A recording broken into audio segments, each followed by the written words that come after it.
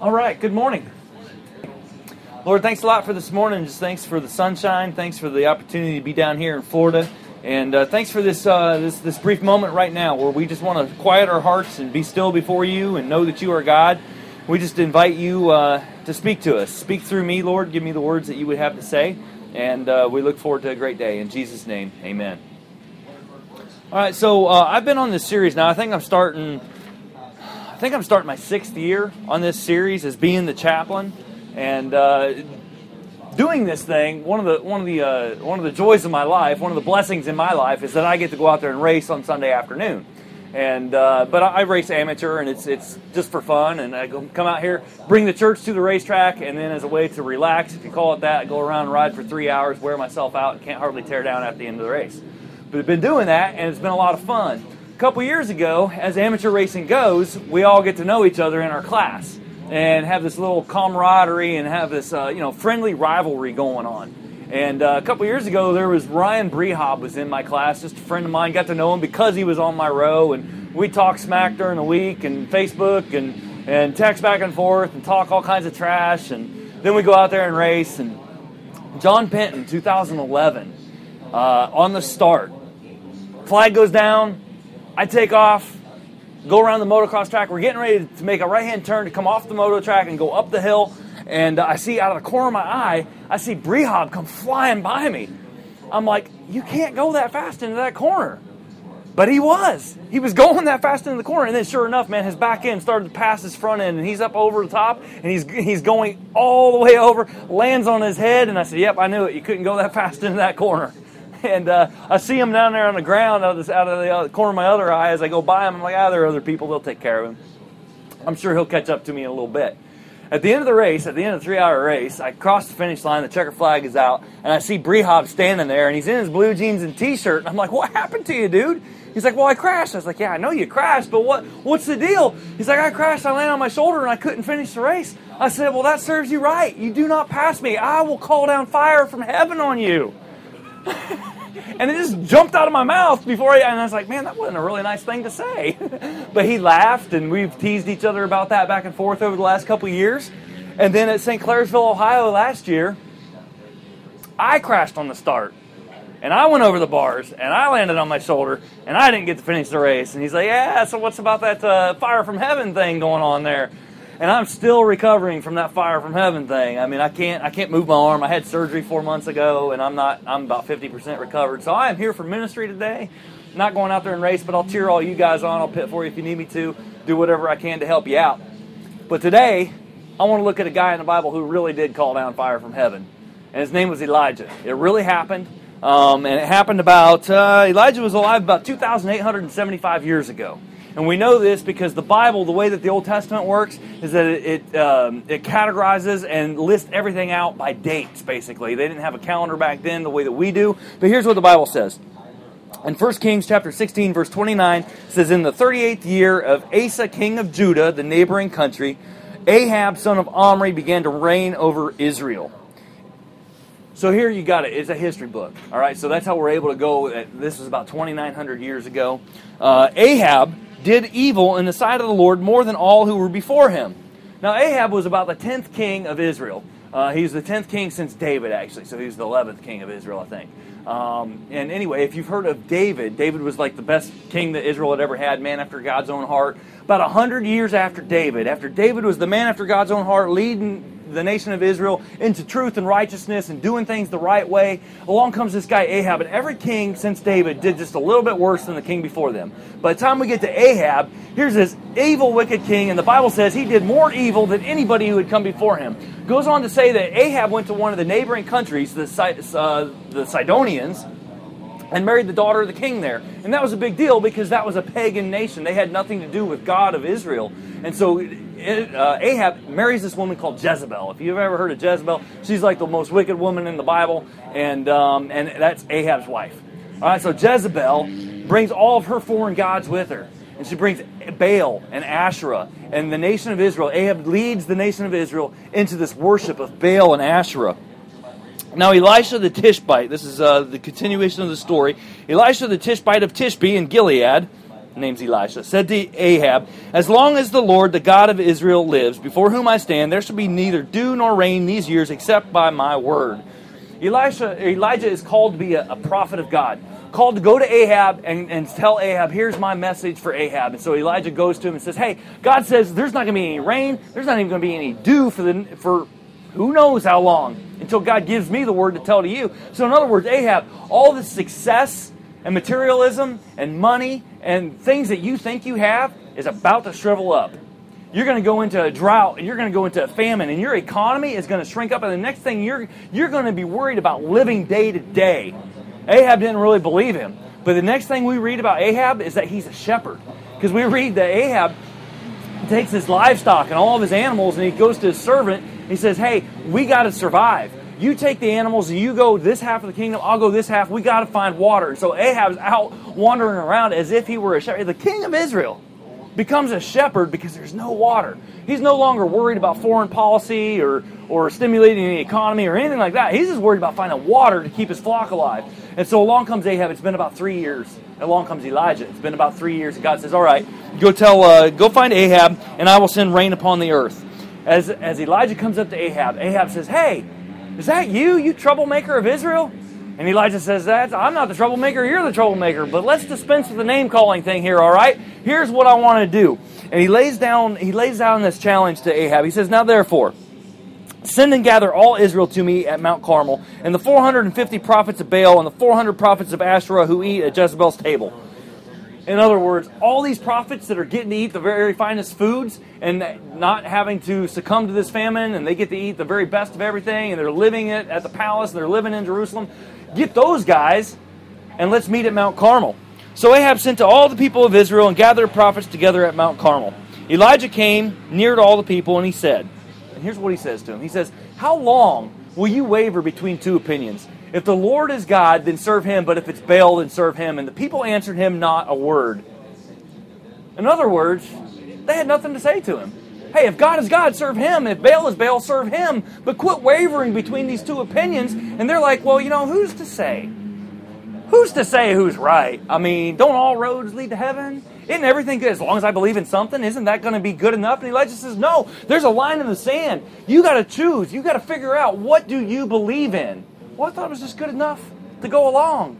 And everybody's quiet. And so Elijah throws down the challenge. He says, "Here's what we're going to do. We're going to figure out who's God. If Baal is God, then you can serve him. If God is God, capital G, God is God, then we're going to serve him. So I need 2 bulls, and I want 2 piles of wood. And what we're going to do is we're going to make 2 sacrifices. You guys are going to have a sacrifice. I'm going to have a sacrifice. But neither one of us are going to light fire to our sacrifice. Instead, you're going to pray to your God to send down fire to light this thing. I'm going to pray to my God. Whoever God answers will be God. Is that agreeable?" And the people say, "Sure." And the prophets of Baal and the prophets of Asherah say, "That's a great idea. That's a stupid idea. How is fire going to come down from heaven? I mean, for real. It's one thing to say to your buddy that you're racing with, 'I'll call down fire on you,' but for real, fire from heaven? What makes you think that you can pray to anybody and have fire come from heaven?" And yet that's exactly what Elijah was instructed by God to do. So he had something going for him. But the prophets of Baal, they sincerely believed that they could pray and fire would come from heaven. Just remember that. They sincerely believed that that would happen. "You call upon the name of your God, and I will call upon the name of the Lord. And the God who answers by fire, he is God." And all the people answered, "It is well spoken." And so these guys start praying to Baal. They start crying out with a loud voice. They build their altar. They put the bull on it. They got the wood on it. It's all ready to go. No fire is lit. They start praying, "Oh, Baal, hear our prayer. Answer our prayer." Nothing happens. They start crying out louder, "Oh, Baal, hear our prayer." Nothing happens. And they start getting louder, and they start dancing around the altar, and they start limping around the altar. And about noontime, from morning till noon, this goes on. And finally, at noontime, Elijah can't take it anymore, and he starts antagonizing them. He says, "Hey, maybe your God, he's a pretty important God. Maybe he can't hear you. You're going to have to cry louder. Hey, maybe he's away on vacation. You better cry louder. Maybe he's on the pot. Maybe he's relieving himself. You better cry louder." And they start crying louder and louder and louder and dancing around more vigorously. And then it finally gets to a point, they cried aloud and cut themselves with swords and knives until the blood gushed forth. They started cutting themselves. If I can just get my God's attention, I'm yelling at the top of my voice. If I can just get his attention, that's not working. I'll start cutting myself and get his attention. What makes them think that God is going to do anything for them? Here's the simple answer. They believed that God would do something for them because that God had done something for them already. That God had already come through and answered some sort of prayer in some sort of way for them already. All right, this isn't the first. This is the first instance that we've ever seen about cutting in the Bible. Here in America, we have this epidemic of teenagers that are cutting their arms. Teenagers with low self-esteem cutting their arms. We call it a new epidemic. It's not a new epidemic. This is 3,000 years ago. There's one other reference in the Bible in relation to cutting, and that's in the New Testament. It's a demon-possessed man that Jesus cast the demon out of, who was cutting himself, and Jesus set him free. So cutting, let me tell you, cutting is straight from the pit of hell. All right, this thing that's going on today, the thing that was going on 3,000 years ago, straight from the pit of hell. It's associated with the occult. And lost my place here. You see, Satan has a little bit of power on this earth. Matter of fact, when Jesus was on this earth, he was out in the wilderness, and Satan comes along to tempt him. And Satan takes him up to a high place, and he overlooks all the kingdoms of the earth. And Satan says, "This is all my kingdom. I'll give it to you if you'll just bow down and worship me." And Jesus says, "Satan, get away from me. It's written already, thou shalt worship the Lord thy God only, and him only shall you serve." Jesus didn't say, "Hey, that's not your kingdom, that's God." No, it is Satan's kingdom. But the thing about it is that Satan's authority is only as much as God will allow him. And we can see this in the book of Job. Okay, if you remember the book of Job, Job is a righteous man. He's got a good life on earth, and Satan goes up to heaven, knocks on the door. "Hey, God, your guy Job down there, he says he loves you a lot and he's always good to you, but there's a reason for it, because you've given him everything that he's ever wanted. He's got a good family, he's got a good job, he's got lots of wealth, he's got lots of land, he's got lots of animals. No wonder he loves you. If you took all that away from him, I bet he would curse your name." And God says, "All right, Satan, you have authority to take everything away from him. Just don't touch Job." And so Satan does that, and as the story goes, Job never did curse God. God restores Job's fortune to him and says, "All right, Satan, see, that's how it goes." But Satan's authority, the point of it is that Satan's authority had to come from God. And so the question is, well, why? Why would God give Satan any authority at all? And the answer to that is, if you want to be deceived, Satan has just enough authority to deceive you. All right? That God, he says, "Thou shalt not covet thy neighbor's wife." But this god, Asherah, that we're talking about in the Old Testament times, was a very sensual god. Sex, public sex, was like a big part of worshiping Asherah. Covet thy neighbor's wife, or this god? Hey, that sounds good. "Thou shalt not commit adultery," or Asherah. This sounds great. Hey, in modern day America, you don't want to submit to an absolute moral authority? You don't want to say that there's only one true God? Well, that's no problem. Because the fact is, you just evolved from ooze and slime. You used to be a fish, and then you were a monkey, and now you're a human being, and ashes to ashes, and dust to dust. You don't have to hold yourself accountable to anything. Matter of fact, you can believe whatever you want, and what's right for you is right for you, and what's right for me is going to be right for me. You don't have to hold yourself accountable. You see, if that's the truth, that we evolved from ooze and slime, then it's really not a big deal if we go to the fortune teller. It's really not a big deal to have somebody read your palm. It's just for entertainment purposes anyway, right? Or what about the Ouija board? I had some friends in high school that played that stupid Ouija board game. It's supposed to be a game, but it's really satanic.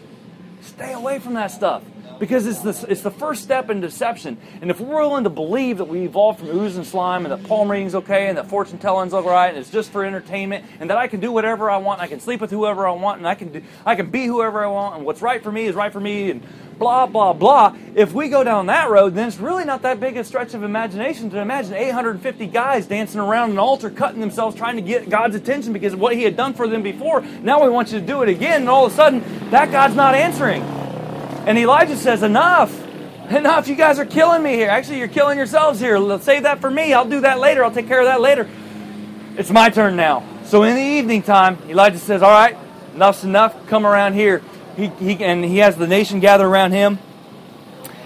And Elijah repaired the altar of the Lord that had been torn down. He took 12 stones according to the number of tribes of the sons of Jacob, to whom the word of the Lord came, saying, "Israel shall be your name." All right, now that sounds like just a long verse, but basically Elijah took these 12 stones. There was an altar that had been torn down, comprised of 12 stones. And that's very, very important. Because you see,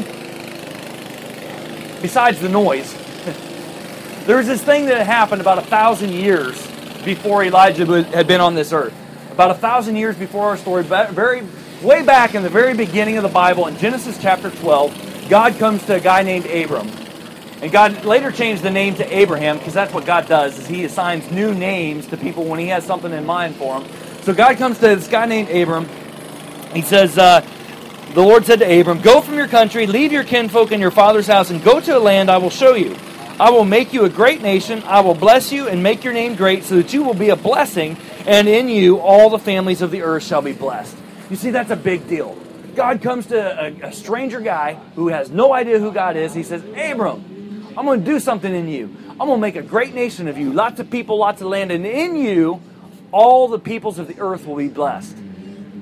So 1,000 years later, Abram had a son who was Isaac. Isaac had a son named Jacob. Jacob had 12 sons, 12 tribes of Israel, because God changed Jacob's name from he who grasped the heel, changed it to Israel. He who wrestled with God said, "You didn't prevail against me, but you were willing to go toe-to-toe with me, and I'm going to continue my promise with Abraham. I'm going to continue it through you." The 12 tribes of Israel become a great family, become a great nation, come into a land with lots of land, and they're only in that land a short time. And here we are just a few hundred years into the promised land, and they've forgotten all about God. They've forgotten that was the God who did what He said He was going to do 1,000 years ago, and that He still had a job to do. And they were right in the middle of that, and they'd forgotten all about it. And so Elijah takes those 12 stones, 12 tribes of Israel. Remember who you were? Remember where you came from? Remember what God said He was going to do? And he builds that altar back up. He puts a bull on that altar. He puts the wood on the altar. And then he says, "All right, I want you guys to bring me enough water to make this whole thing wet." And he digs a trench all the way around the altar. And he says, "Pour more water on it." A third time he says, "Pour more water on it." And the Bible says that water flowed over the altar, saturated the wood, overflowed the trench that was dug. And water was scarce at this time because there was a famine. And there's absolutely no way that thing's going to light on fire on purpose, let alone on accident. And then Elijah bows his head. He says, "O Lord, God of Abraham, Isaac, and Israel," remember that promise, taking you guys back to where you came from, "you who promised us, let it be known this day that you are God in Israel. Answer me that these people may know that you, O Lord, are God," with a capital G, "and that you have turned their hearts back." And then fire of the Lord fell and consumed the offering and the wood and the stones and the dust and licked up the water even in the trench. And when the people saw it, they fell on their face and said, "The Lord, He is God, the Lord, He is God." And Elijah goes out and he kills the prophets of Baal, he kills the prophets of Asherah. God sends rain, He replenishes the land, He restores the land, He brings the people back to Himself. And He says, "That promise that I started 1,000 years ago, I'm continuing in you, and I still have more to do because all the peoples of the world are going to be blessed." You see, there's only one God who has ever sent down fire from heaven. And there's only one God who said to a guy, "I'm going to make a great nation of you with lots of land, lots of people, and through you all the nations of the world are going to be blessed." And that God sent His Son Jesus to this earth. You see, Jesus was born, the Virgin Mary, we remember the Christmas story, born to Mary, who was married to Joseph. Joseph was of the line of David, who was a direct descendant from Abraham. And God said all the people of the world are going to be blessed, and sends His own Son, born into that promise that was given to Abraham so long ago. That Son of God, Jesus, grew up, perfect life, predicted His own death. Many people have predicted their own death. Jesus predicted His own resurrection. He said, I'll die, and on the third day I'll rise again. Only person in all of history who has ever pulled that off. David Koresh of the Waco fiasco predicted his death and resurrection. We're still waiting on him to come back. Jesus came back to life the third day. Not only did He conquer death, He conquered sin in that moment. And because Jesus conquered sin and He conquered death, all the nations of the world are blessed, because through Jesus we have eternal life. You see, Peter, Jesus' disciple, one of His closest friends and followers, right after Jesus ascended into heaven, Peter got arrested. And instead of defending himself at his trial, he ended up preaching a message, and here's what he said. He said, "There is salvation in no one else, for there is no other name under heaven given among men by which we must be saved." That promise given to Abraham so long ago, fulfilled all the way through Jesus, given to you and me. That's the gospel that I'll be preaching on this series this year. And I don't want to make any apologies for it. You see, not all roads lead to heaven. You'll never hear me say all roads lead to heaven. There are many religions in this world, and I'm not here to put any religion down, but let me tell you, religion says do. Every religion of the world that you look at says, here's the list of things that you have to do. Here's what you have to do to be holy before God. Here's what you have to do to be pleasing to God. Jesus says, done. Already did it. I went to the cross and I paid the penalty for that sin, and I rose again to conquer it, and you can have eternal life through Jesus. He said, I'm the way, I'm the truth, I'm the life. I came that you'll have an abundant life, and that you'll have it here, and you'll have it now. You see, there's only hope in Jesus Christ. There's not hope in racing. Racing is going to end. We're going to have a crash. We're going to have to sit a season out with a broken collarbone or whatever's going on here. Your girlfriend's not going to fulfill you. Your boyfriend's not going to fulfill you. Money's not going to fulfill you. It's only the hope in Jesus Christ. And that's what I'm here to tell you today. If you have never accepted Jesus Christ as your Savior, today's the day I want you to come and see me. Matter of fact, if you don't have a Bible at home, come see me. I got lots of Bibles. I'd love to give them out. God, thanks for today. Thanks for the hope that is in Jesus Christ. Thanks for staying true to your promise to Abraham so long ago. Thanks for salvation in Jesus. I pray for those that may not know Christ. I pray that they'll come to know Christ. And for those of us that do, may we be beacons of light and shine your light into this world of the GNCC Racing Nation. We look forward to a great season. Keep our racers safe today, and we look forward to what you have in store for us. In Jesus' name, amen. All right, you guys, thanks for coming. I'll see you out there. Have a great week.